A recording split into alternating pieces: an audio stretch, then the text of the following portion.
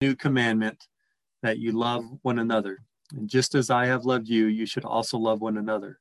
And by this, everyone will know that you are my disciples, if you have love for one another.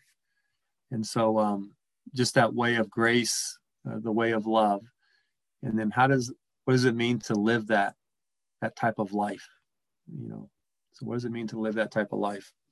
So as we take some time just to reflect on the way of Christ or the way of Jesus, I wanted to ask a question. Do our beliefs form the way we live, or do we experience life and that forms our beliefs? Or an expression is, do we think ourselves into a new way of thinking, or do we live ourselves into a new way of thinking? And so do we learn by doing? Is that the primary way that we learn? So let's take a few moments just to pray and to reflect on that, and then we can have a little discussion. So let us pray. Well, thank you for all your comments, and over the next few weeks, I hope to touch on just some invitations about how we live and taking our faith and those beliefs and turning them into action. We've talked about this quite a bit, as far as just reading, holy reading, the reading of scripture, walking in solitude, and living a more simple life. These are all about how we live life. But I was also thinking about this. I mentioned a couple weeks ago, Ro and I, we went for a hike in Canyonlands National Park. And I really wanted to go through this slot canyon that they said was absolutely amazing in the park. They put it up there with Antelope Canyon outside of Page there. And so we started our walk at the Squaw Flats Trailhead. A few of you probably have been there. And I remember before we took off, and we were anticipating a 10 or 11 mile hike. And I was reading the sign at the trailhead. And I've read this type of thing over and over and over again. And it said, water is scarce. It said, bring at least 1 gallon for long trails. Avoid walking during peak heat on summer days. And I thought to myself, I said, well, it's not really summer, it's springtime. And there's a slight breeze in the air. It's not that hot. And I said, I think they're actually talking to tourists here and not to me. And I checked my watch. It was 12:30 p.m., so right in the middle of the heat of the day. And I put 2 32-ounce water bottles in my pack, which is half a gallon of water, along with 6 granola bars. And then Ro just strapped on his camel pack, and off we went into the desert for this hike. And after several hours of walking, it was just absolutely beautiful and stunning, the flowers and the canyons and just the stillness. But after several hours of walking up and down canyons, we actually saw a sign, and we thought we had gone about 8 or 9 miles. And it said that the campground where we started was still 6.5 miles away. And I realized that I had miscalculated the distance that we were going to walk. And so our 10.5 mile hike turned into a 14.5 mile slog through the hot desert. We only had a few ounces of water left. And we ran out of water with still 4 miles left of walking. I don't know if you've ever had that experience. It's quite the experience. In our mouths, we had that cotton mouth, and Rose said, well, I'm not worried. And I was thinking, I go, well, I'm 35 years older than Ro, and I'm carrying an extra 40 pounds on my body than he is. And so I was a little worried. And I was tired, and the sun was unrelenting. My legs were cramping. I was dehydrated. And I knew we still had 2 or 3 canyons to walk up and down before we made it back to the parking lot. And at that moment, I thought about that sign that said, carry at least 1 gallon of water on long trails. And my thoughts changed then right there to a great understanding of how important it was to carry more than enough water in the desert. And I learned that, and it seems like I'm learning that very slowly over time, but but we learn by doing, by experiencing things. And one of the 8 core principles at the Center for Action and Contemplation is we do not think ourselves into a new way of living, but we live ourselves into a new way of thinking. We live ourselves into a new way of thinking. And Jesus comes in part to show us how to live. He actually, if we pay more attention to his actions and how he treated people and interacted with people, how he handled conflict, he is showing us how to live, how to love, how to forgive, how to heal, and how to restore, how to live in relationship with one another.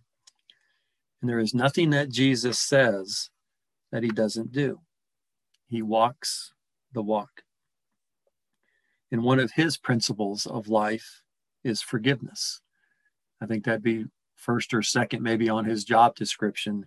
If you want to follow me, you need to practice forgiveness. And Peter asked him, how often should we forgive? 7 times? And Jesus says, no, not 7, but 7 times 70. And forgiveness for Jesus, for Peter, and for us, it's a way of life. And it's a practice. It's something that we need to do over and over to learn about its benefits and its blessings. It sets us free from the cycle of blame and pain, and it heals us and restores us. And it can also be healing for the recipient as well. And yet, we are often reluctant to forgive. I know many people of faith, Christians, they identify as Christian, yet they don't practice forgiveness because it's not always natural.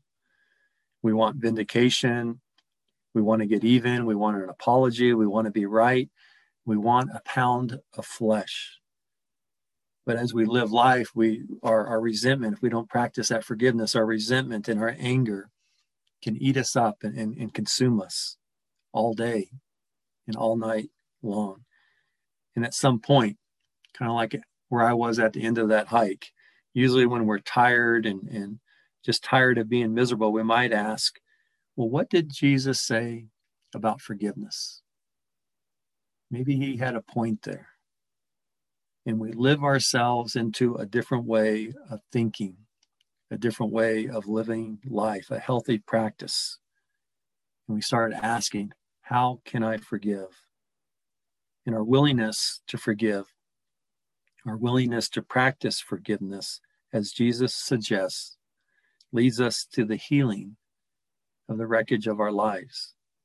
And we learn this by doing it, by the practice. In the book Voices of Recovery, they say once we take action and see that it works, we begin to believe. When we start that hard process of forgiving and realize it truly does set us free, then that belief becomes a part of us. St. Francis and Clare both told their brothers and sisters, and this was in the late 1100s and early 1200s, you can only know as much as you do. You can only know as much as you do. And John Wesley, in the 1700s, he was a founder of the Methodist movement. He says, people act their way into believing. We act our way into believing. And so we learn by doing. And it is one thing for us to say that we believe in Jesus, to quote the scriptures, but it's quite another thing for us to live like Jesus and to embody the word of God. And this is the hope that we can become imitators of Christ. And so do we emphasize living that way of Jesus, imitating his life, or do we have more of an emphasis just on believing? And Jesus tells us again and again, follow me, live like me, do what I do. Forgive one another, he says. And is that a practice? Is that a way of life that we made a commitment to? He says, put down your swords. And I read that today, and the way I read it today is, put down your weapons. Is that a way of life? Is that a practice? He says, turn the other cheek. Love your enemies. Is that a practice that we have individually, as a church, as a community? He says, do not judge, do not condemn, serve the poor, wash each other's feet, just care for each other, be tender with one another, live simply. And he also says you can't worship God in money.